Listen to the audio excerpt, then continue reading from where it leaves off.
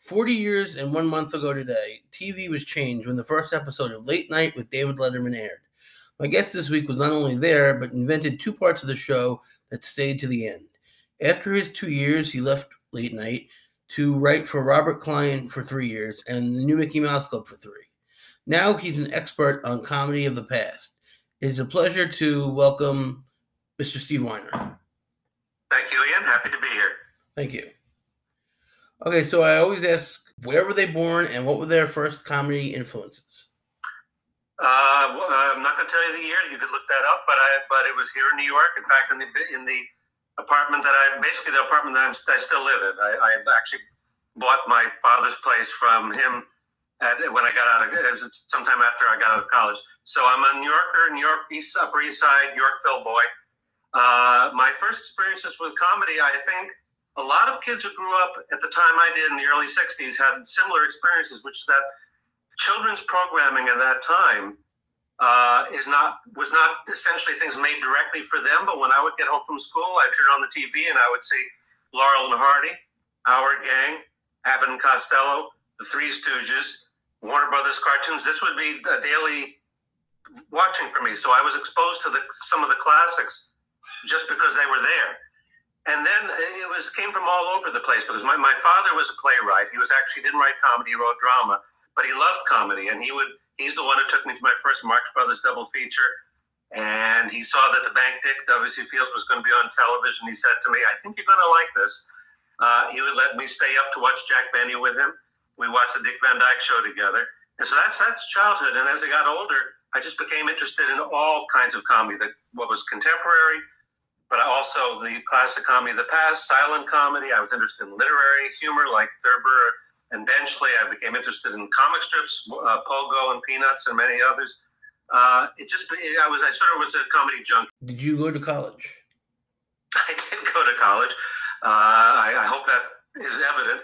I went to the University of Wisconsin-Madison. That's where I went. I majored in what used to be called speech, but was actually then changed to communication arts, which was radio, TV, film. Okay. And where did you meet your partner? In high school, actually. We both were at Horace Mann High School in New York. And he was a year or so behind me. I think his name is Carl Tiedemann, by the way, and I think he came up to in a conversation that I was having with another friend, probably about the Marx Brothers or somebody like that, and joined the conversation, and we became friends, and we talked endlessly about comedy, and when we both sort of wanted to be in it. And I think we just started writing pretty soon. I mean, we actually wrote our first spec script. He was a year or so behind me at Horace, so I was in college. I started in college when we were still in high school. We wrote our first spec script by mail. And so that's how we started. And then there was 1 year, he actually spent most of his time at NYU, but this first year he spent at UW-Madison with me. And we had a radio comedy show together on the college station, and it was a kind of Bob and Ray-ish sort of show, but it was all comedy. And that material, I'm sort of jumping the gun on what might be your next question. That material is the first material we used to sort of get into the business. We got when I got out of college, the National Lampoon's Radio Hour was on, and we pitched that material.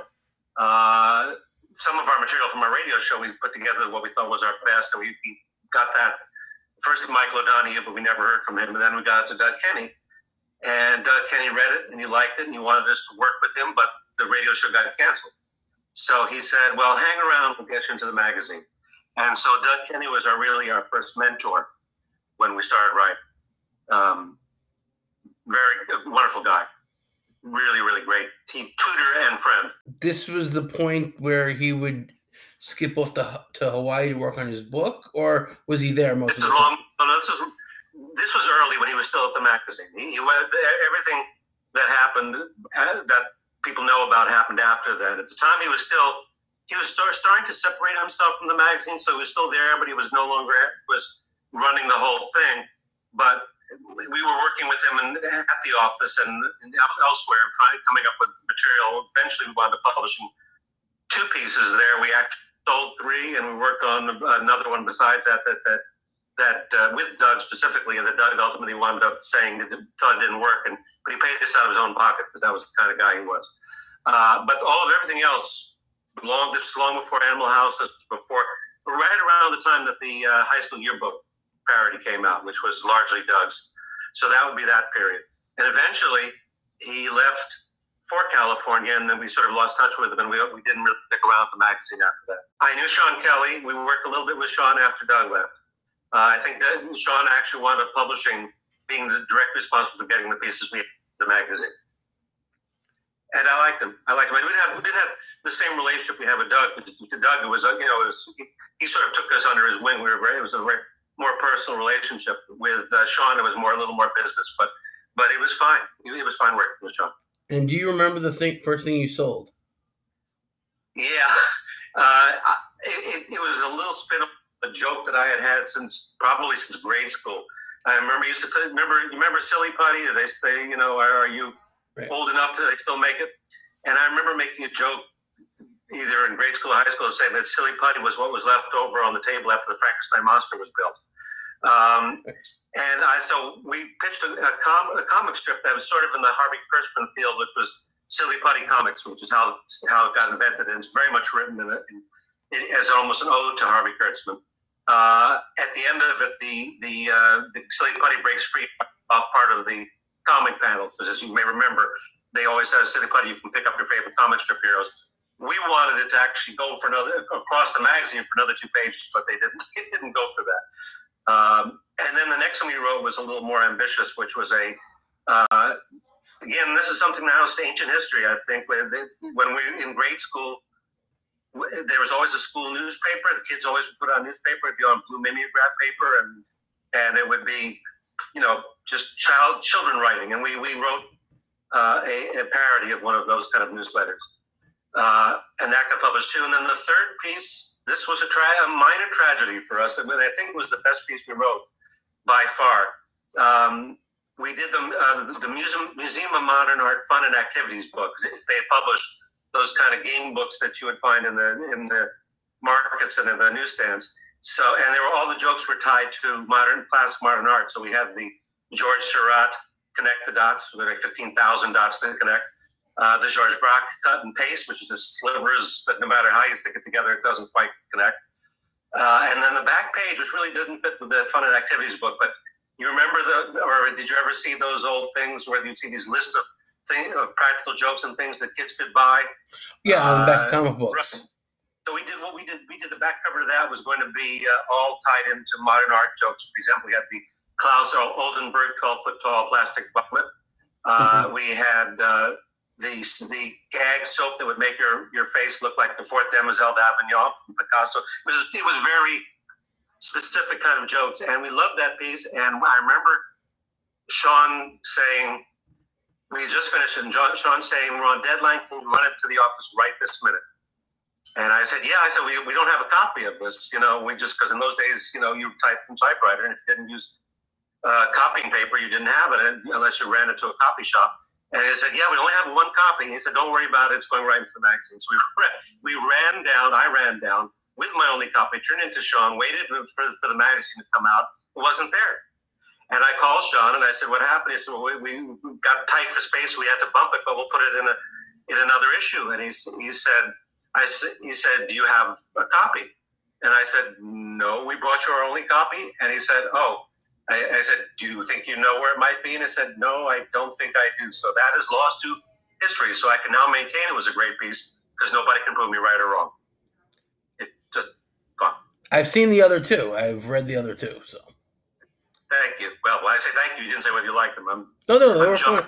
They were funny when the Silly Putty took over the world and was just making copies of a bunch of things. Yeah. It was an interesting place to work. I mean, we didn't get to know a lot of the people who worked there. There were little. I mean, people didn't even show up at the office. Basically, at that point in time, we would arrive at 2:00, waiting for a meeting with Doug, who might show up at 3:00. And you get inside, there was basically nobody there except PJ O'Rourke, who was in a jacket and tie and typing and basically getting the magazine out. So we didn't get to meet a lot of the people who worked there, but it was still an interesting experience to have been there. Henry was there every day, right? Excuse me? Henry was there every day. I never met him. I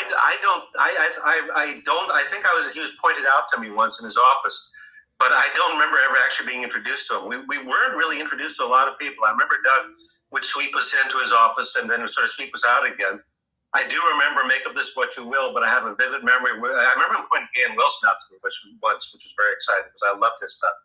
But I remember we were walking along and Tony Hendry was in the corner, and Doug said to himself, "Oh, that's Tony Hendry." And he said to himself, "Do you want to meet Tony Hendry?" "No, you don't want to meet Tony Hendry." And he basically turned us away. I don't know what that means, but I remember it. It was a very odd kind of place to be a part of, and we weren't really deeply involved in it. We were really freelancers who just had a little time there. But if it hadn't been for Doug, I think he did a lot to help us really get on our feet and feel like we were real writers. So what did you do after that? Was that King Aziz the next project?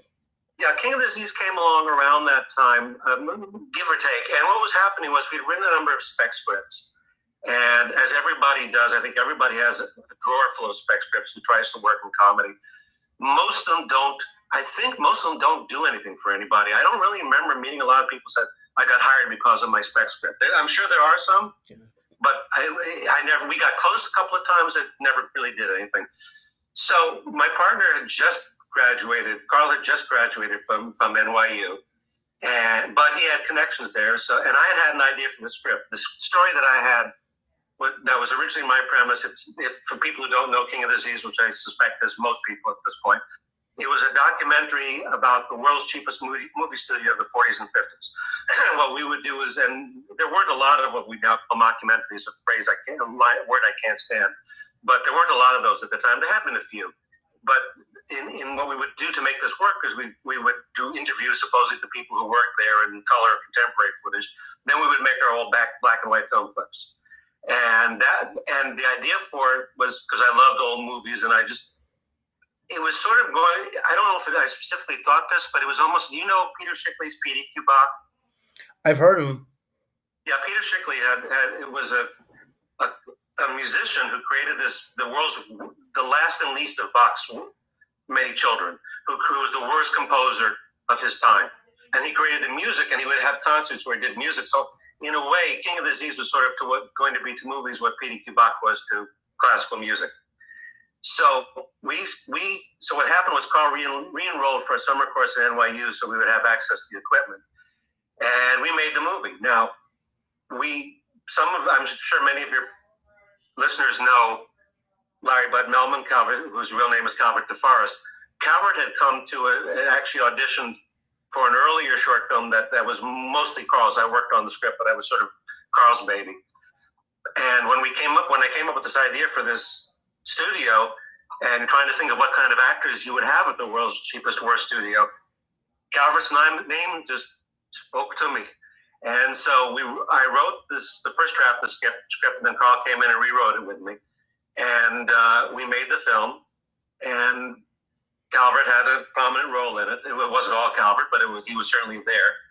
And we submitted it to, among other places, a festival called Telluride, which at that time was virtually unknown. I think maybe the second year, third year that I don't know exactly. They really weren't widely known the way they are now. But they picked us for the festival, and I think probably a career mistake. We didn't go because we thought how much they couldn't pay our way, and the question was who would pay that much attention to a short film in a major film festival. Well, apparently it went over very big, and we got an agent from that who was a film distributor agent who got us on in a couple of theaters, but also got us on Showtime. And King of Aziz became an interstitial on Showtime for 2 years. They picked us up for a second year. I never saw it on the air because in those days, Showtime was only from 86th Street and above in New York City. I lived on 84th Street, so I couldn't even get Showtime. So people would tell me, "Oh, we saw your film," and I said, "I never saw it on television." But at that point, it sort of was getting around. It was getting known. I remember going to California at one point. We made several trips to LA for extended time to try to get something going. Nothing really happened. But I remember taking a meeting with, his name is, you might know better, the member's name better, John Davison, D-A-V-I-S-O-N, who was involved with I think the Airplane guys and some of the others, I may not have his name right, I apologize if I don't. But Jim Abrams?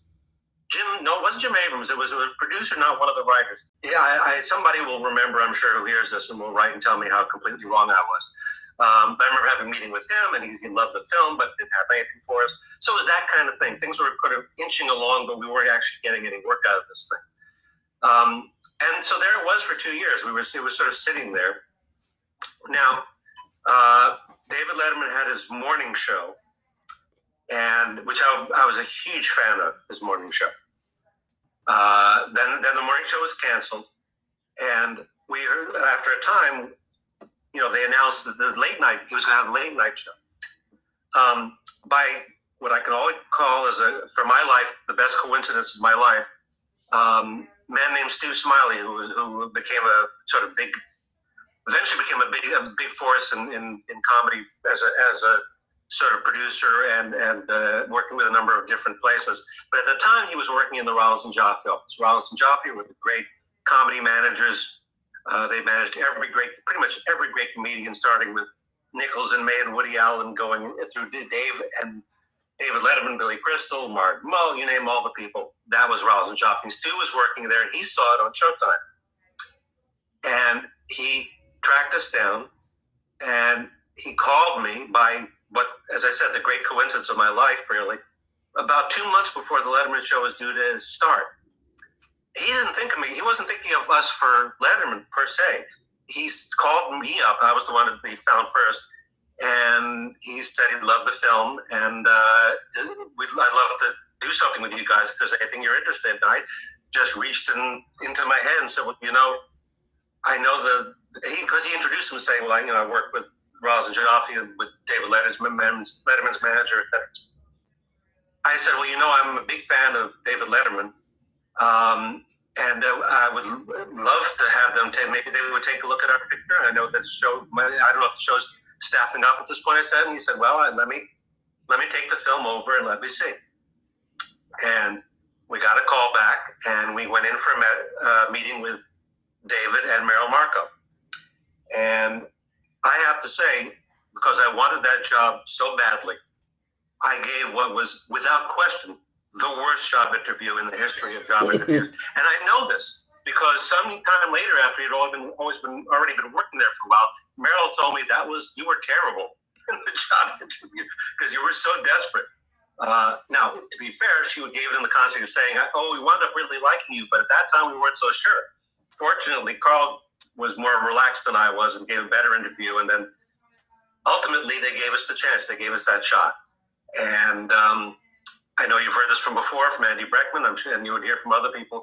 Merrill and David were the most important people in our career and in my life, probably. They changed my life. They took a big risk. It was a big show for them. This was a make or break show, and they hired first-time TV writers. That's you roll a big dice when you do that, and I've always been grateful to them for doing that, for giving us that opportunity. During that first meeting, before we had the job, I remember Merrill saying something like, we're looking for a little guy like that guy in your movie for this show. And I said, well, that's the guy you're looking for. There are two of them. So Calvert sort of came along with us to the show.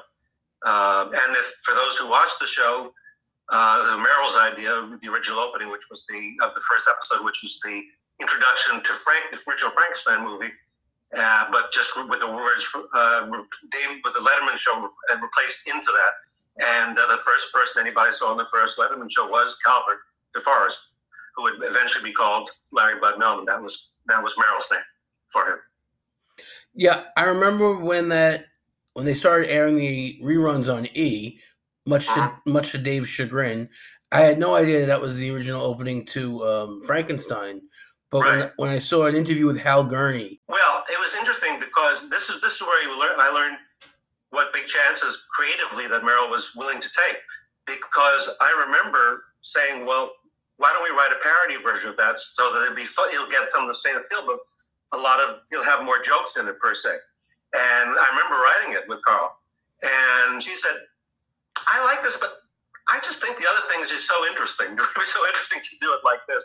So it may have baffled a lot of people, but I think that may have been true of the show in general for a while until people caught on to what the show was. But Merrill was always ready to take those kind of chances. What things were created in pre-production? I don't know that really much. I think we were sort of finding our way. Pre-production, I remember we did the test shows. There did about 4 or 5 test shows with varying lengths, and we were always a part of the early work on the show because they wanted us on to do so they could show clips, some of the black and white clips from our movie, from King of Disease. So we came on as experts, historical film experts, who had discovered the studio, and we did a test show like that. We are also in a 3rd or 4th episode of the first week of the show. It was whichever show that SCTV guys were on. The names went out of my head, but Rick Moranis and Dave Thomas. Right. Rick Moranis and Dave Thomas, and then we were on the same show, and that was the first week. So we'd already done one of the test shows. So everything was very much in flux. There were certain things that came from the morning show that Merrill brought over, which was the viewer mail segment, stupid pet tricks, those kind of things. So those were already in the mix. But they were trying things. Some things, we all tried things. Some things worked, some things didn't. But bit by bit, the show found its form as we went along. So Eddie Breckman told me that it took him a while to get his first thing on the air. Besides the King of Disease and you actually appearing on the show, how quick was it for you to get your first joke or your first bit? I have to say, it was one of those benefits of being comedy, buffs in a way, which is that we have so many templates in our head that we were able to, when they were trying to find things to do, we've got a lot of stuff the first few weeks because we had so many different ways of going where we could try stuff. Now, some of those things worked, and ultimately some of those didn't become a major part of the show. But we did, for example, I love the Robert Benchley shorts, the great New Yorker cartoonist who also made movie shorts where he would do presentations and lectures that were funny. And we thought that would work for Dave. So we tried it. We did a couple of those, and they went over pretty well. I don't think Dave enjoyed doing them as much as the audience might have done. But again, we tried that. We got stuff, and I think we got into viewer mail pretty quickly. I think we got, prop jokes were always there, and I know those. I can't remember a lot, but I do remember we got a lot in because Andy and then Tom and Max, some of the others were finding their way. Once they got in, they were all in. I mean, became huge parts of the show. We got in fairly quickly. Does the name Kirk Hancock ring a bell? Not at all. Okay, he is the person who wrote into viewer mail. Yes. Oh, okay. Who said, yes, go ahead. Dave, is that a real window behind you? Yeah, this is the thing about comedy in general is that you just never know. That was my gag. That one was mine, and I remember writing it, and I thought it was kind of a soft gag. For people who don't know, the gag then becomes, is the glass real? And Dave threw a pencil in you hear the window break. I thought it was kind of a soft, one more times the next night, and then for 30 years or so after, throwing glass through the window. Who knows? You just never know what's going to be the thing that's going to catch on. It's a funny thing to take credit for, but for what it's worth, that's my credit. And by the way, May 6th would be the 40th anniversary of that. Well, let's go through town and break some windows. I think it's only fair. If you want to you get a cake made out of that looks like a blue card. There you go.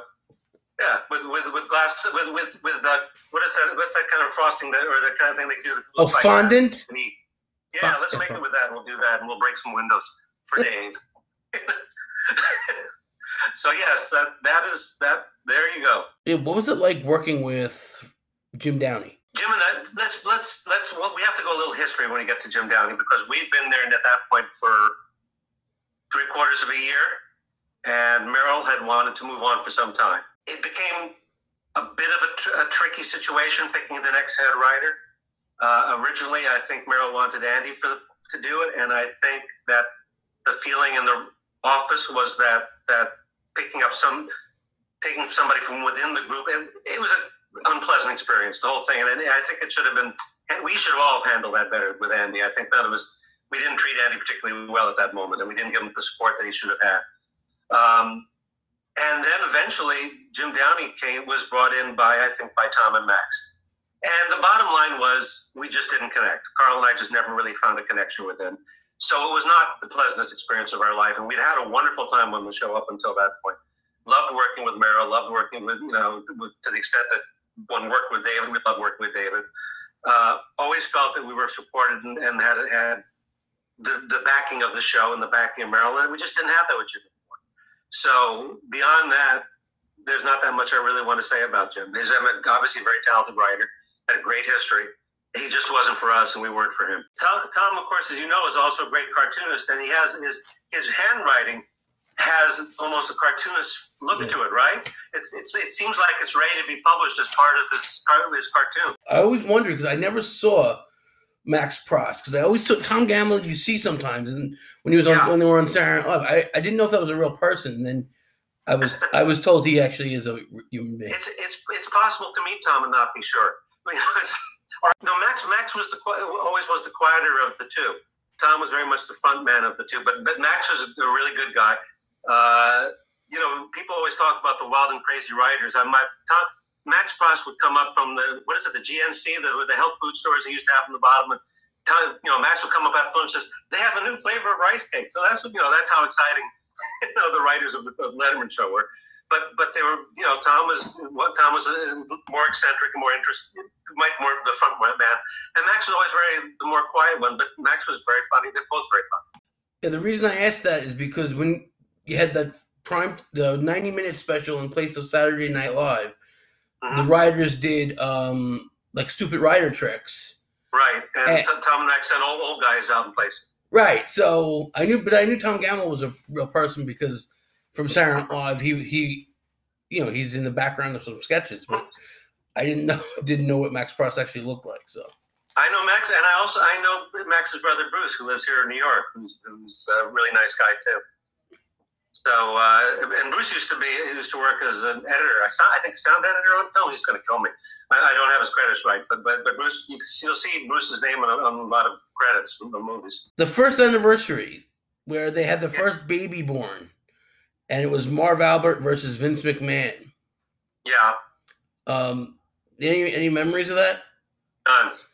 By the time we got to Jim Downey, period, my memories are faulty. Ask me anything about the first year before that. Some of the famous stories, Andy Kaufman, any of those. I was going to say Andy Kaufman, Jerry Lawler. Yeah, that was the night. I don't know if anybody else interviewed was there that night, but that was memorable. Everybody asked if we knew that it was going to happen. I think I can say with great confidence that nobody on the show knew. I remember, for example, that Bob Morton, who was the segment producer at that time, we all came up after this was over and saying, and we were trying to figure this out. And so we went to Bob immediately, and Bob said, "All I can tell you is I went into Andy's dressing room after it was over, and his cheek was a little red where Jerry had hit him, but he was giggling and said, 'Wasn't it wonderful?'" So that was the first clue. I think we all knew that something was up, obviously, but we didn't know. The show had to stop tape. We never stopped tape. The show stopped tape for about 10 minutes. Meanwhile, Andy, who you remember seeing ranting and raving on the stage, was running up and down the hallways calling for the police. Somebody arrest Jerry Lawler. He's running back, Live at 5 taped across the hall. I don't know how that affected their show. But that, we were all sort of just carried away by what was going on. I think it was great. I mean, it's great television, and I think Dave was very happy ultimately. But it was an interesting evening, to put it mildly. You could say some of those words on TV, but you can't do is throw coffee. Cannot, right. That was great.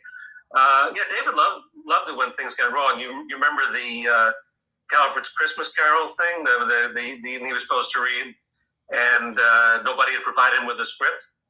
So Calvert was sort of thought he had to ad-lib for about 5 minutes. And then he cut back to David and he's saying, "It was magic, wasn't it?" So he loved it when those kind of things happened on the show. When Calvert was giving people hot towels after my time. That was after your time. Okay. Yeah, we did. I think the show shifted in the way they used them after we left. And from what I hear, Calvert didn't mind this at all. but we didn't try to put him in situations where he was going to mess up. Because I thought that was like unkind, would have been unkind, but I know they did it afterwards, and I know I would run into Calvert, and I asked him about it. He never minded any of that stuff. He was fine with it. Calvert was a guy who had dreamed of being a star all his life. He had been, and now he was one. And I think everything that happened, I think he was just fine with. He didn't mind if people made fun of him. He didn't mind if, he just enjoyed being a star. I mean, he would, we had Bob Hope on the show, and Bob Hope had seen him. So here's Calvert DeForest, talking to Bob Hope, and Bob Hope would say, yeah, you're really funny. And, can you imagine if you had got to Calvert's age and suddenly you were on terms and speaking terms with Bob Hope? It must have been an extraordinary thing. There was a Life magazine or People magazine profile of him that showed what he looked like when he was a young actor, and then and he was working in a methadone clinic, right? The story, I love this story because he kept that job for about 6 months into the show. Nobody was who was watching the show from the beginning at that point. Nobody knew. So what happened was it was, I think, a Washington Post article that tipped this for the first time.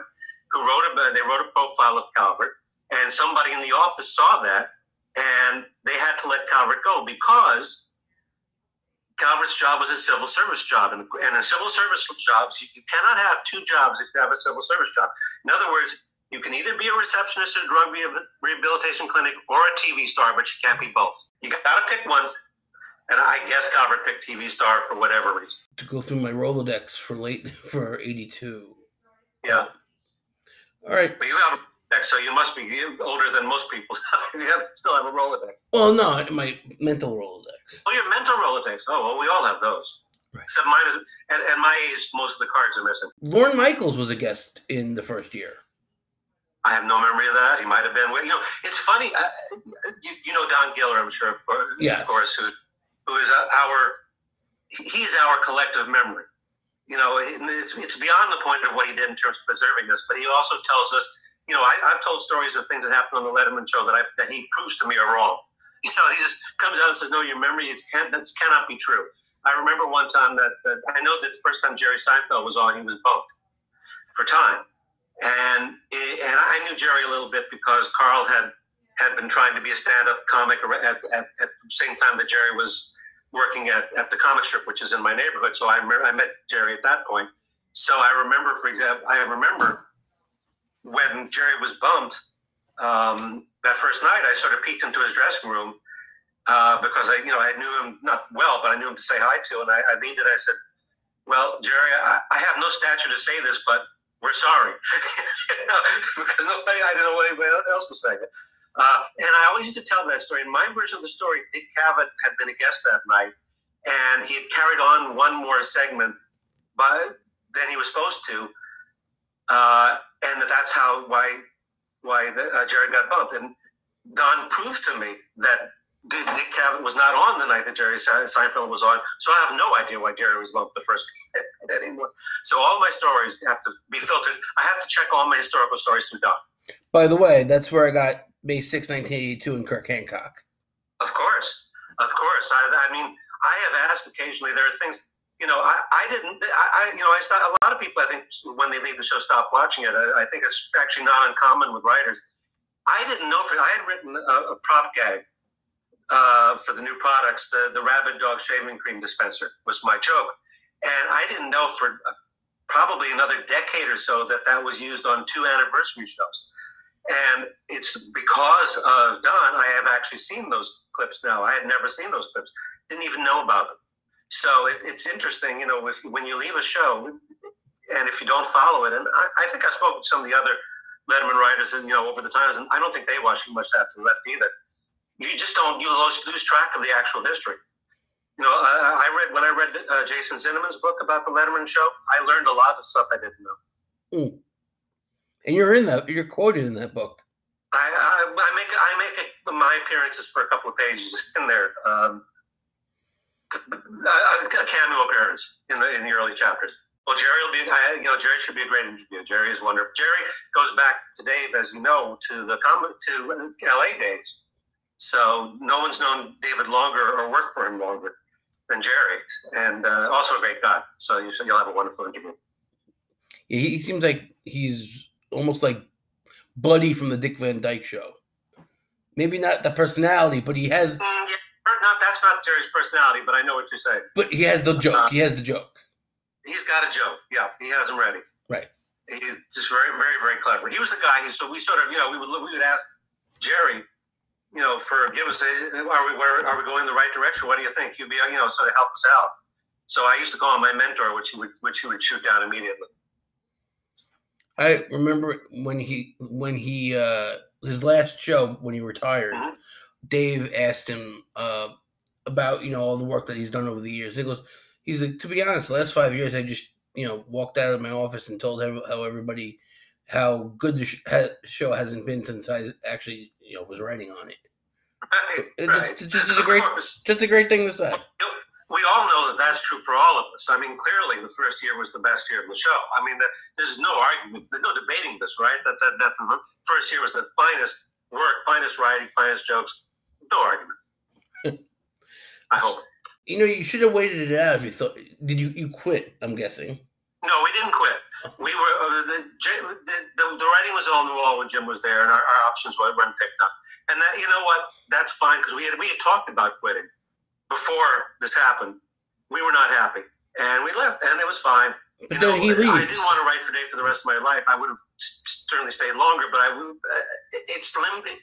You're only writing one voice, basically. The only times we really get to expand from that. We did a number of cold openings with guest stars, which we loved to do because it was another voice. We wrote bits for Steve Allen. We wrote for comedy for Edwin Newman. Not everybody can claim that. For those who don't remember, Edwin Newman was a newscaster at NBC. And we wrote a number of those kind of things. That was always fun. And Viewer Mail was fun because you could do anything with it. And we also wrote for Calvin. But basically, you're writing one voice. And it was a great voice, and we loved writing it. But eventually, you want to try other things. So one way or the other, we would have left. But it was not our own decision. Right. I'm just saying because he left like shortly thereafter. Jim did? To do the new show. Lorne Michaels. Yeah. The moment those guys were offered the primetime show, Tom and Max left with Jim. So yeah, they didn't last much longer. Steve O'Donnell, who is the one writer of that show who's become a real friend at this point that I'm really close to. I would have worked with Steve. I would have loved to work with Steve as a head writer, but it was not to be. Well, there was no drugs and there was no sex on that show. Believe me, at least not that we were the writers who were involved in. I don't know about anybody else, but again, after my time, and anything I know, I learned from Jason's book. Right. So I didn't know any of this stuff. I'm just saying it's got to be hard. It would be hard for any sex to happen if the all male writing staff, except for one woman, she's dating the host. Right. Oh, I see what you're saying. Okay. Right. It was not. It was, it was a very centered show. I mean, we were not crazy people. We were all very focused. I think all the writers were focused. Meryl kept us focused, and because she was very focused, we knew what we were doing, and that's what the show was. I think one of the things that bothered me when Jim came on, it was his habit of working from SNL, was to start like midday and then work into the night. And to me, it was a job. You come in the morning, do your job, check out at 6:30 or 7 when the show was over. I don't think anybody writes their best at midnight. I didn't feel I wrote that way. And I don't think it works particularly well for a daily show. I mean, you can't argue with the success of SNL. I'm not arguing with it at all. I just don't. That's one of the reasons we weren't happy, because we no longer can even function the way we were used to. Right. Harry Shearer once said, "Why couldn't SNL just work from 9 to 5?" It would. He said it could work. It would work just as well. Well, if your mental clock doesn't work that way, maybe it doesn't. I can't. I don't want to speak for other writers. I think that if you do a weekly show, maybe you have that kind of leeway if you're only doing one show a week. I just think the machinery of doing a 4-day-a-week show, which we were doing in the time we were there, it didn't work for us. And it is what it is. We've moved on, and we had some amazing experiences after that. So yeah. I'm very happy. Happy to. And none of those. Again, back to Meryl and David. Nothing that happened to me, I think, or Carl after that didn't happen in some part because they had taken that shot with us. So my gratitude to them is lifelong. Randy Cohen said the exact same thing. Yeah, and I heard Andy say that on your show as well, that Merrill was really responsible. They were the golden doorway. I mean, when our first major gig after we left the show was with Robert Klein, as you said before. That happened because Barry Sand pitched us to that. Robert had called him and said he was looking for some writers, and Barry said, Harry, gave him our names and said they're the best, hire them. And Robert didn't even interview us first. He just hired us on the spot because Barry had said that. And was that for TV's bloopers? Oh, I'm sorry. Was that for TV's? I'm sorry. Was that for TV's bloopers and practical jokes? The first thing we did for him they were remote segments, like they were Streets of New York things, in the sense of what Dave did, but in a very different style because Robert's style is completely different than Dave's. So that's what that was, and it was really upgrading. It was almost like student films again. There was no studio, nothing, but we operated out of the back of vans and cars. We would meet. We wrote those really with Robert. We would meet with Robert before those, and we would throw ideas around. Then we take what we had come up with and we'd come back and write a script for it. And then we would go out, in cars and shoot around the city. So it was very haphazard, but it was a lot of fun. And Robert was wonderful to work for. It's a very different kind of a personality than Dave. And David tends to be very private and keep to himself. Robert was very open and, we worked directly with Robert. And we did 2 seasons of that. And that was nothing but fun. We used to go to edit sessions on those with Robert. And, it would take forever. We worked like for 8 hours on these edit sessions because we always wanted to see everything, how we were to do a 5-minute segment. But it was such a treat. We would be sitting there with Robert Klein and creating this stuff. And we loved doing it. And then Robert asked us to work on his talk show a couple of years later. Yeah, I mean, Robert, at the time we worked with him, he had an apartment on Fifth Avenue. And so he was very much a city guy at that time. And eventually he sort of moved out to the country more where he lives now, and gave up his New York place. But that was great. The whole experience on both of those was wonderful. The talk show was I don't know if you know the name Joseph Cates. He was Phoebe Cates' father. That's Gil Cates. Oh yeah. That's how he used to introduce himself when I was working with him. But he went all the way back to the 50s. He produced so much television. He was one of the legendary TV producers, and he produced the first 2 seasons of Robert's talk show, which is when we worked with him. And he owned a townhouse, and he worked out of his basement. So we would meet in Joe Cates' basement, which was where his family also lived. So we would see Phoebe in the morning, and as we were coming in, hi Phoebe, hi Steve, hi Carl, very sweet girl. And that's how we made that show. And then we would meet at a studio. There was a studio they worked at. I can't remember where it was. We would do the show there, but it all worked out of Joe Cates' basement. But because I'm a comedy nerd and a show business nerd, I would try to have lunch with Joe Cates whenever possible. He'd tell me all the stories, about working with Jackie Gleason or working with this person or that person, all these amazing people we worked with. And Joe being Joe, there were usually stories you can't repeat, but they were great stories. And I loved that. So that was a great show to work on too. Now, at any point, did you see Robert Klein stop his leg? He will never stop his leg until God stops his leg, which I hope is in the far distant future. Because the man can't stop his leg. He cannot stop his leg. And I don't know if have you seen the documentary that was made about him called by Marshall Fine called Robert Klein Still Can't Stop His Leg? That's the name of the documentary. It's a wonderful piece. It was on, I can't remember what, I think it was on Showtime for a while, and now I think you have to buy it, but I heartily recommend it. You can see me in it briefly if you know where to look. I was interviewed, but didn't make the final cut because for some reason they wanted to use clips with people like Jerry Seinfeld and Billy Crystal instead of aging comedy writers.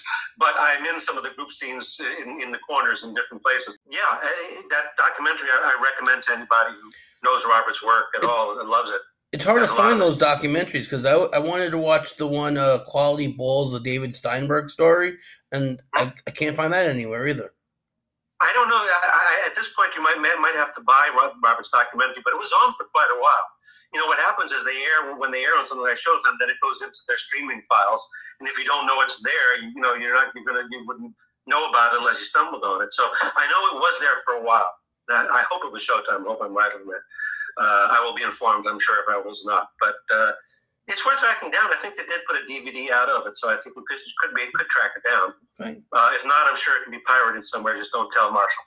You know, King of Disease used to be on YouTube, and I never knew how it got on there. I never knew, and then disappeared. I never knew why it went away. I actually have no objection to it being up there. So I keep wondering whether I should put it up myself at this point. But who knows how these things happen? You know, at this point. Then you went to the new Mickey Mouse Club. Right.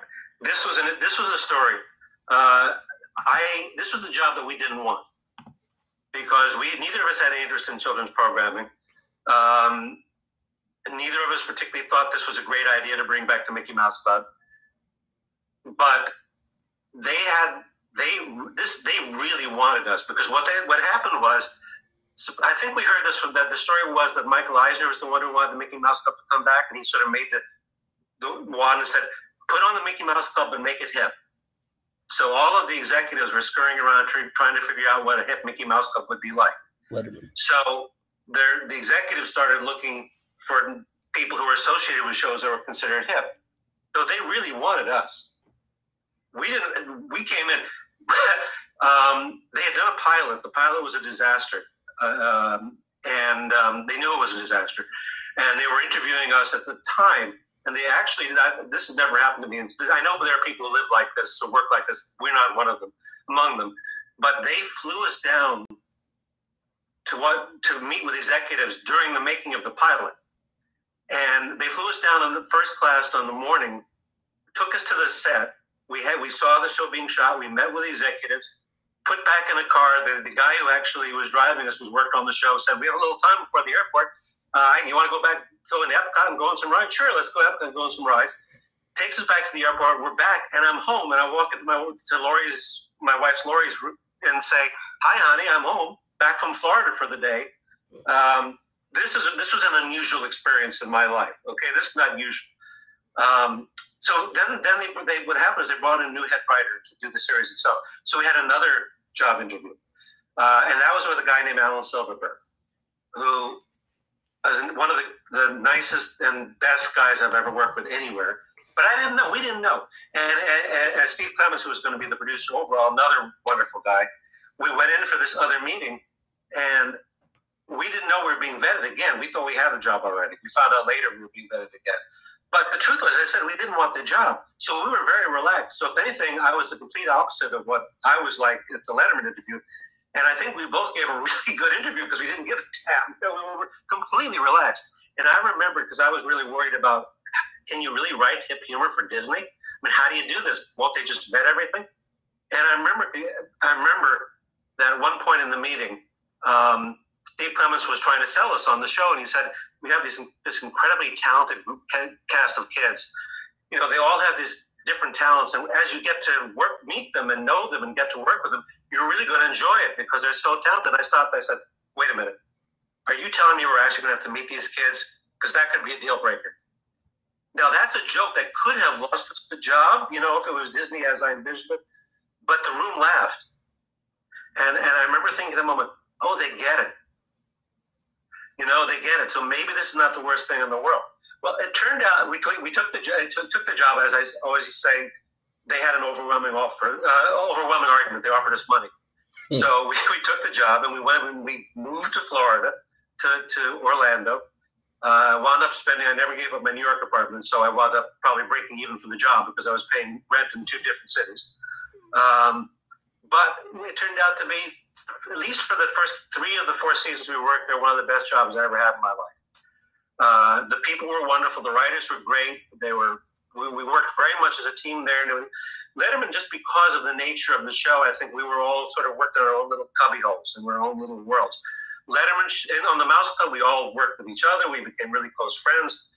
We would travel in clumps. You know, they would say, Alan and the writers would be going to lunch together, going here together, and we were like this little ball of people. we are all still friends. I'm still friends with the Mouseketeers, who are now in their 40s, who I still call the kids. They were very amazingly talented. And it became a fun show to write because we didn't write it as if we were writing a kid show. We just wrote, we came in the morning and said, well, like any other show, what's funny? And if you're writing for a kid cast, you're going to write about their lives or the lives of kids. So we got to exercise all of the ghosts of our childhoods. Most comedy writers you probably know by now have completely screwed up childhoods in one way or another. So we all basically were exorcising all of our demons on the Mickey Mouse Club. We just wrote sketches about horrible things happening to children, and it was funny, so it worked. And it was a treat. We had a really great time. It went a little sour in the fourth season, not because of the people who worked on the show, but the executives changed and they got much more controlling of the show, and a lot of the stuff that we got away with in the first few seasons we could no longer do in the fourth season. At that point, all of us collectively, that first group, we all said to each other, this is it, and we left, and then they brought in a whole new production team for the final seasons. But we left loving each other, which is, you don't usually walk out of a TV show loving the people you work with. You might make a few friends along the way. You might like them. You'd be happy to see them if you run into them. But you don't make lifelong friends generally from working on a TV show.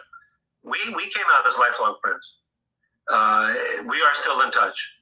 All the producers, Steve Clements unfortunately passed away, but Alan I'm still friends with. We had a 30th anniversary reunion about 3 years ago, and I flew in for this, and it was like a family reunion. It was like, oh, here are the kids, and they're all grown up, and we all just hugged and cried and carried on.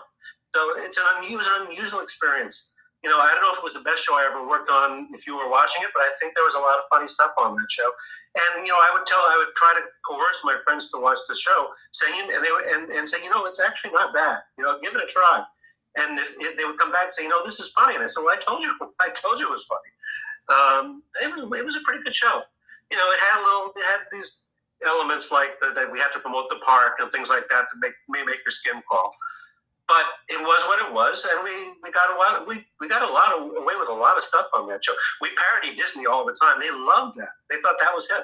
So we had the Disney characters on the show, and we would make fun of the characters. We would have our kids play the characters, and then we would get to make fun of Disney tropes and stuff, and they loved it. They couldn't get enough. And do you remember working with Britney Spears and? No, I didn't, because we worked the first 4 seasons. The season that had all the super famous kids was the 7th season, actually, not even the 5th or 6th. But for some reason, the kids they got in the 7th season, they got Britney Spears, Christina Aguilera, Justin Timberlake, Ryan Gosling. It was amazing. The only two, the two that I worked with who became famous, and that was only in the 4th season, was Kerry Russell. Yeah. And JC became part of NSYNC. But the only people who worked on the 7th season knew the super famous ones. It was just a weird dice roll. We had a guy who hired the kids, who scouted kids on the show. He went all over the country and got kids who were non-pros, people in small towns, things like that. He had an eye. He was just, and I don't think, to be perfectly honest, the ones who didn't become as famous, the ones I worked with, some of them did not become as famous as the other ones. I don't think they were any less talented than the ones who became the superstars. The kids I worked with were amazingly talented, and they many of them were hired for either. Well, one was just a great voice, one was a great comic, one was this, was that, but they all learned on the job. So the ones who were singers became actors. The ones who became actors became singers. They all learned to dance, like showbiz boot camp. So they learned everything, and you would watch them grow and expand. As performers, they would come in as children, and they would leave as pros. They could handle anything. By the time we left, kids who might have been lost on a set the first day were handling it. They were running everything, and now basically the Mouseketeers were all, as I said, in their 40s. They're running their lives. They started booking themselves around the country, doing reunion shows, nostalgia shows, performing around the country. And it's wonderful. I love that they're working again. I love that they're working. Whenever I get to see them or talk to them, I'm very happy. Now, they're nice people. You were much too young to watch the original Mickey Mouse Club. I was much too young to watch it when it started. I was not too young to watch the reruns. I'm sorry to say. I remember the reruns very well. So I knew the original Mouseketeers, and we did a reunion special, which was again another wonderful experience. We had Annette Funicello, her last public performance as an actress. I mean, she spoke again, but we got her as a performer on the show. Sharon Baird, Bobby Burgess, Tommy Bond, I think, but not Tommy Bond. That's our gang. Tommy, there's Don Grady was on the, a number of these. Sherry Alberoni, and they were wonderful to work with. They couldn't have been nicer.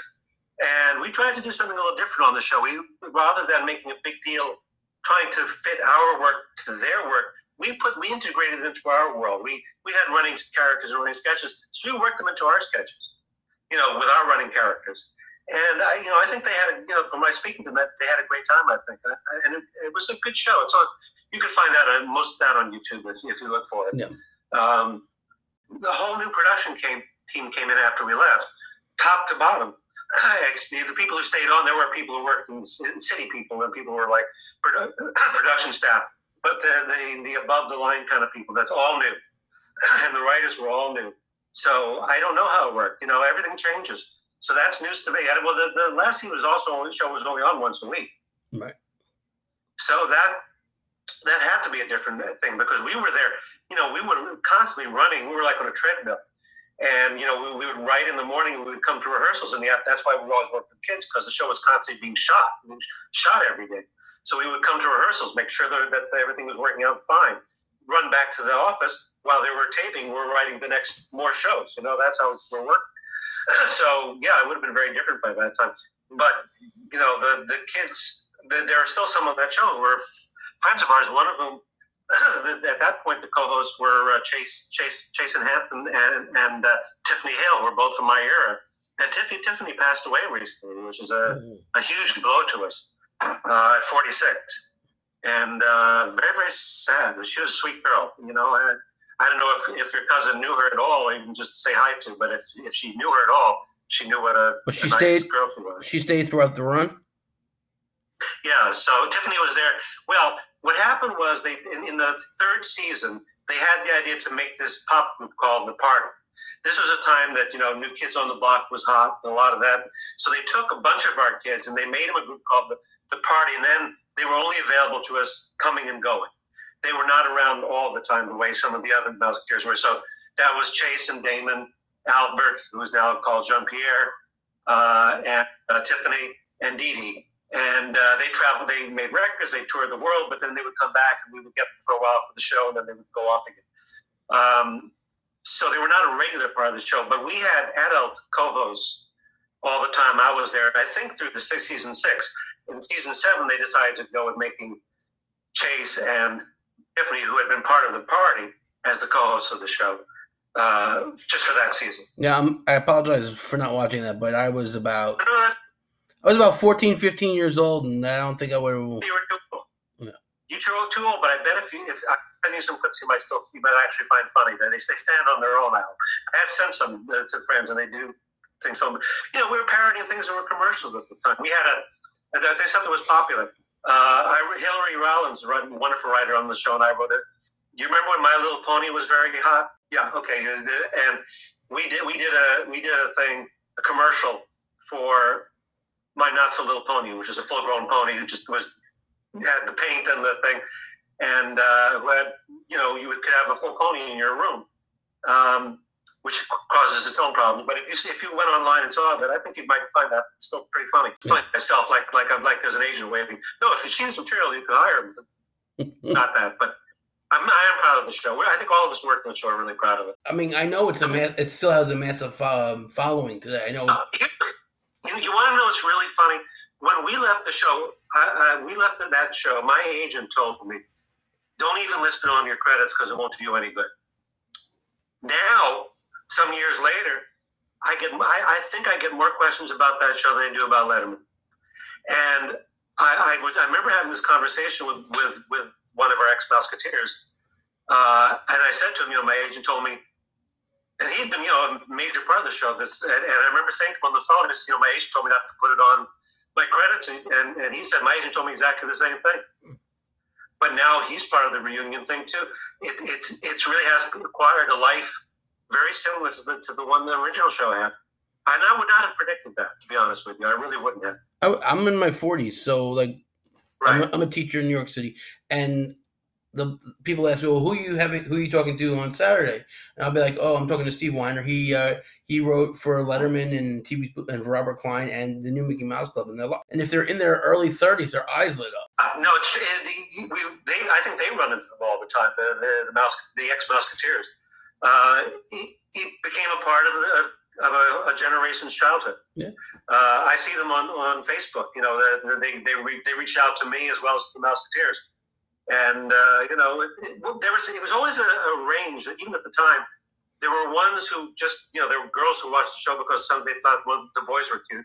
But we had I don't know if this reference means anything to you, but even at the time, we read the mail, and we had what I call the Rocky and Bullwinkle kids, the ones who got what the comedy we were trying to do. And I hear for them now, the ones who grew up, and they got the jokes. They remember the comedy sketches, which I would not have put money on. I really would not have guessed that at all. Did Disney? You never know. You throw things out there, you don't know what's coming back to you. Did Disney, when you were there, ever claim the 70s version of the Mickey Mouse Club? I don't know what you mean by claim. Like, did they ever bring on Lisa Whelchel, you know, Blair from The Facts of Life? Well, that was considered a disaster at the time. And I know that was one of the reasons they were very worried. They said, don't do the 70s show.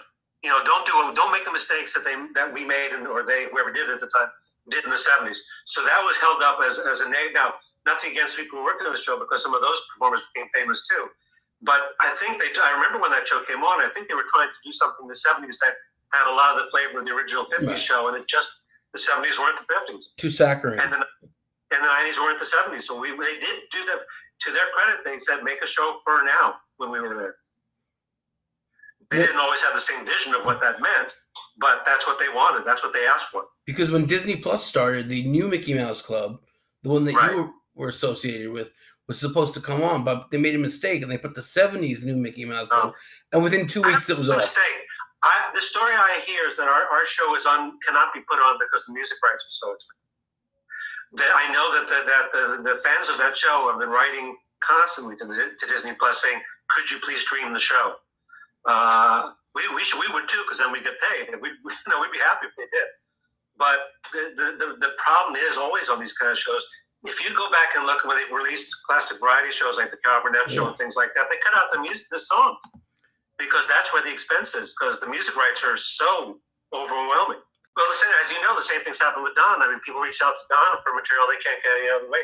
People who are on the show, worked on the show. Yeah. You know, when I knew Don way back in the early, you know, early after we had left. At that time, you know, he was just a guy who loved the show and he wanted to write about it. But I knew he'd been recording these things. This is, I think, public knowledge now that as of this week, Worldwide Pants has hired Don to help curate the channel that they've started. So, you know, cultivate your fans, because the fans have become the historians. They're the ones who do the work. You know, I think Don will understand what I mean when I say that I've always said that the nice thing about obsessive compulsives is that they do the work so you don't have to.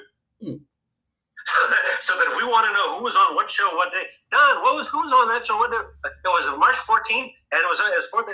You know, God bless Don for doing it. I'll tell him, because I tried to get him on, and he said, "Well, no, I'll do a print interview." And I'm like, "Well, that's not how a podcast works." But I will email him, and I will email him. You do a print podcast and then get an actor to read Don's part. That's not a bad idea. No one will ever know. I'm trying to think who would be good to play Don. I daren't say, but John Hamm. Huh? John Hamm. Yeah, perfect. That's Don. Get John Hamm to play Don Geller, and I think Don will be happy. I don't know if John will be happy, Hamm will be happy, but I'm sure America will be happy. Well, right now, John Hamm is doing a commercial where he's flipping through streaming services saying, "Why aren't I on any of these shows?" So well, there you are. Well, call his manager, get this thing together. We're going to do the Don Geller John Hamm show. Okay. A couple other things. You wrote an episode of Doug, which is a very highly regarded children's show. maybe you've seen the episode because I haven't. The story about the Doug episode story is one of the weirdest stories that I can honestly remember. It was not. I would never. The Doug Show is a great show, but it was not us. I mean, it's not. At that time, it was Hillary Rollins and I were writing together. But Tim Grunman, who was a writer on the Mickey Mouse Club, who since passed away, one of the most brilliant comic minds I've ever met. He was, for a while after we left the Mouse, he was the head writer for the Doug. Now, it's common knowledge that Doug was sort of based on, and I can't remember the man's name, maybe you do, the producer of the show, I think it was Jim something or other, who created the show, and it was largely Doug was him. So everything that Tim did as head writer had to, Jim, this guy had to get past him. But Tim hired us to write the show, and we wrote an episode, which was, I guess Doug had a dog, and we did it like a dog pageant, competing in a dog pageant was the premise. And we turned it into Tim, and a while after that, he said, I'll turn it over to, I hope the man's name is Jim. And about a week later, Tim calls and said, I don't know how to tell you this, but the notes I got back was, your show was too funny. And we said, okay, never got that note before. So do you know what that means? Or he says, well, not entirely sure, but do you want to take another whack at it? And I said, yeah, why not? I thought maybe he'd want a little more sentiment. Maybe that's what missing it, because it was a very warm show. Nothing against that, but it was a very warm family kind of show. So we toned down the comedy a bit and built up the sentiment a little bit. And then we turned it in, and Tim said, I'll turn this in. And the next thing we heard is, we didn't get paid. The next thing we heard was Tim saying, well, I'm not sure he still felt it was quite there. And I think Tim eventually moved on. So I thought the show was never done. And then sometime later, I was looking at my IMDb credits, as one does. And I saw that we were credited for this episode of Doug. I have never seen the show. I have no idea what the episode looked like. I have no idea if any of our material made it into the air. It's the great mystery. If there is a Don Giller for Doug in your audience, let me know. You know what? I can look for you. Okay, but I'm not sure I'd even recognize any of our jokes anymore. It's been so long. So but I would be happy to see a copy of it if anybody has a copy that they want to send. I just want to see if our names are literally on the screen, because it's news to me. Okay, and you worked with Dick Van Dyke when he was hired for Nickelodeon. It was the greatest thrill of my life, pretty much. I watched, my father and I discovered the Dick Van Dyke Show together. When I was a kid, my father heard it was a great show, and he loved comedy. It was about comedy writers, so he knew writers. He was a writer, and so he said to me, let's watch the show together. We fell in love with the show. And Dick Van Dyke became a touchstone for me for my entire life. Has been, still is. One of the things I wanted to get in the business to do, I was too late to write for the original show. I said, if I can write for Dick Van Dyke, it would be like the thrill of my life. The first spec script that Carl and I ever wrote was for the new Dick Van Dyke Show, which was on CBS. We were in college, as I said. And when you get to a certain age, your childhood dreams start to sort of fade away, because you figure there's just no way this is going to happen. Well, what happened was Hillary had started actually at Nickelodeon as a writer, and she knew a lot of the people there. And they called her. They were doing this special with Dick Van Dyke. The premise was, at that point, Dick was officially being called the chairman of Nick at Night. And they were going to do a show called Chairman's Choice, in which Dick would pick out his 5 favorite episodes and introduce them. And they asked Hillary to write it. And originally it was pitches, they were like promotions, it's commercials or something. It wasn't pitches the whole show. And Hillary called me up and said, listen, I have this job offer from Nick at Night. It's I don't know, it's kind of commercials or promotion. He said, and I'm like, well, commercials, I don't know, is that really something we should be doing at this point in our careers? And she said, it's for Dick Van Dyke. And I said, what time do you want me with? And it did turn into an actual show. And it literally was childhood fantasy come true. I vividly remember we went to a meeting in the New York offices with the Nick at Night people, and they got Dick Van Dyke on the phone from California on the speakerphone. And whoever was hosting the meeting said, and this is, and near the writers, this is Stephen, And Hillary, and I heard Dick Van Dyke's voice saying, "Hi, Steve. Hi, Hillary." And I turned to Hillary, and my jaw was like on the ground because you have to imagine 30 plus years of my life at that point, hearing Dick Van Dyke say my name. And so we wrote the script, and we did this little show based on. We got some reunion people on the show. We got Larry Matthews, who played Richie. We got. Who else was it? We got the wonderful Kathleen Freeman, great supporting comic actress who you remember from everything. The Blues Brothers. She's the nun. Brothers, because that's your age, but I also remember from Jerry Lewis movies. She's in Singing in the Rain. She's the vocal coach Singing in the Rain. She was the greatest, and I got her on the show because she was in one of the episodes that Dick chose. So we got Kathleen Freeman on the show. We got all these wonderful people. We got the guy. Frank Adamo, who had been Dick's dresser, but if you watch the Dick Van Dyke Show, he always had small parts on the show. And I said, why don't we get Frank Adamo? So we got Frank. He was incredible. But the amazing thing is for all these days to sit in the studio and be working side by side with Dick Van Dyke, who, by the way, is, if you were a kid and you imagine what it would be like to be Dick Van Dyke, that's what it's like. He is the nicest man in the world. A total pleasure to work with. I'm sure I must have been a pain in the neck to him because, I was following around like a puppy dog. I was 30 something at this point, pushing 40. And I was also at the same time, I was 12 years old, with my hero. So he was so patient. And we worked over the bits with him and, got his input. And I think the show was fun. I think we did a fun little show. Dream come true. And how often does that happen to you? Have you listened to when he was on Gilbert Gottfried's podcast? Mm-hmm. I was going to say, it's great. If you haven't heard it, it's great. Yeah. No, well, Gilbert, I know Frank. I don't know Gilbert. I know Frank Santapadre. We run into each other everywhere for 30, 40 years now. So, Frank, it's a great show they've got. And here he's 96 years old. He still dances. He's still, he's still out there. He made a big Twitter splash on Valentine's Day. Yeah. He and his lady, his current lady, and they were doing a musical number together. And it just makes me very happy. There are a few people that you go who are important to you when you were a child, and if you get as an artist, whatever they are, people you connect to, they become a part of your whole life in a way, right? And I'm sure you have people like that. And the fact that to have Dick still in the world with us, still being him, makes me happy, And it wouldn't make me less happy. Jerry Lewis is one of my heroes. Well, Jerry Lewis is not a great guy.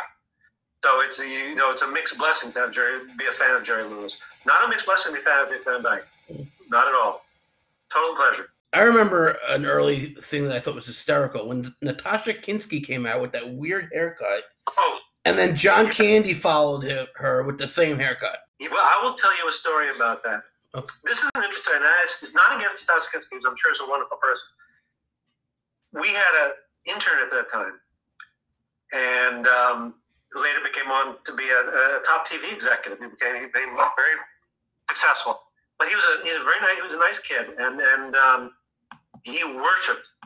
He was madly in love with Natasha Kinski, and he had that in his cubicle. He had the famous poster of her with the snake, right? And he had that on. So he was like he was beyond. We had to rein him back when we heard that she was going to be on the show.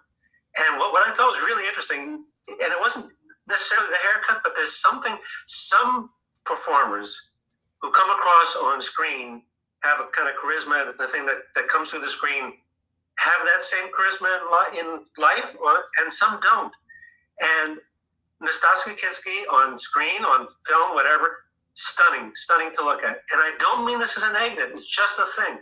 When she walked on this show, I swear, my first thought was, you wouldn't necessarily look at her twice on the street. And you know what I mean?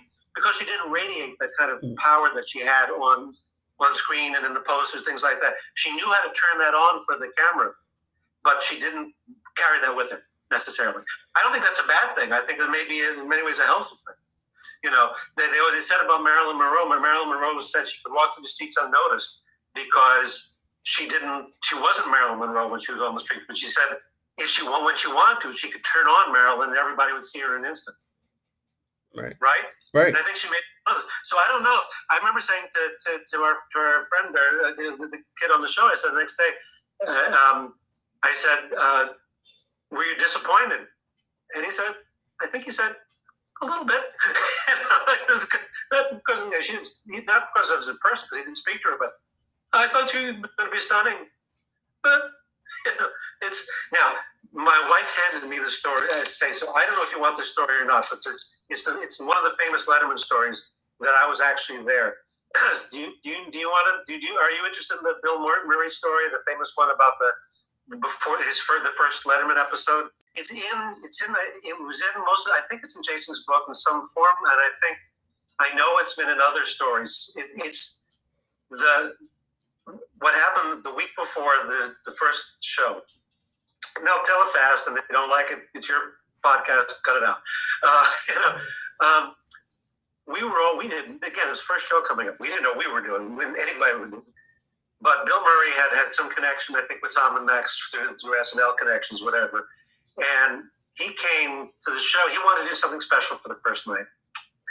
So he called a meeting of the writers. And it was late. It was after the show. It was after 5 o'clock. It was after everybody was going home. So we all gathered in a room. I'd never met Bill Murray before. So Bill Murray starts to prepare the room. And that for him was, he had the old days, he used to have these big portable radios. He turned the radio on, found a station he wanted. Didn't quite like the way the sound was coming out. So he took one of the metal trash cans, emptied the trash, put it on the table, put the radio inside the can to get the right reverberation. Now he took one of the lamps, didn't like the lighting much, borrowed a sweater from somebody, draped the sweater over the lamp so we'd have the right lighting for the room. Now he calls one of the interns who's still left, said to go out to get tequila to bring it. So now tequila's coming into the room. And so now, and I'm thinking in my mind, I'm literally in show business a week and a half, 2 weeks, 3 weeks. Never been TV shows. I said, this is like all the stories I've ever heard about SNL, right? Like all crazy stuff. So I didn't know where we going to be. Is it going to be a party? What was going to be? What was this going to turn into? Well, the moment he had it the way it wanted, he sat down and he had a real meeting. We had the real meeting. We talked comedy. We were working out ideas, throwing it back and forth. Now I have to say, the tequila was being well passed around by this point in the meeting. Nothing really came out of that. Nothing that was used on the air came out of this meeting. But at least we tried. We were all worked very hard and tried to come up with something that we would like. And ultimately, he wound up coming up, as you will see, if you've seen the first episode, all the stuff that he did, that was all Bill's idea. He came in with that fresh. I do remember the next day coming into the office, because Meryl and David had left long before any of this was going on.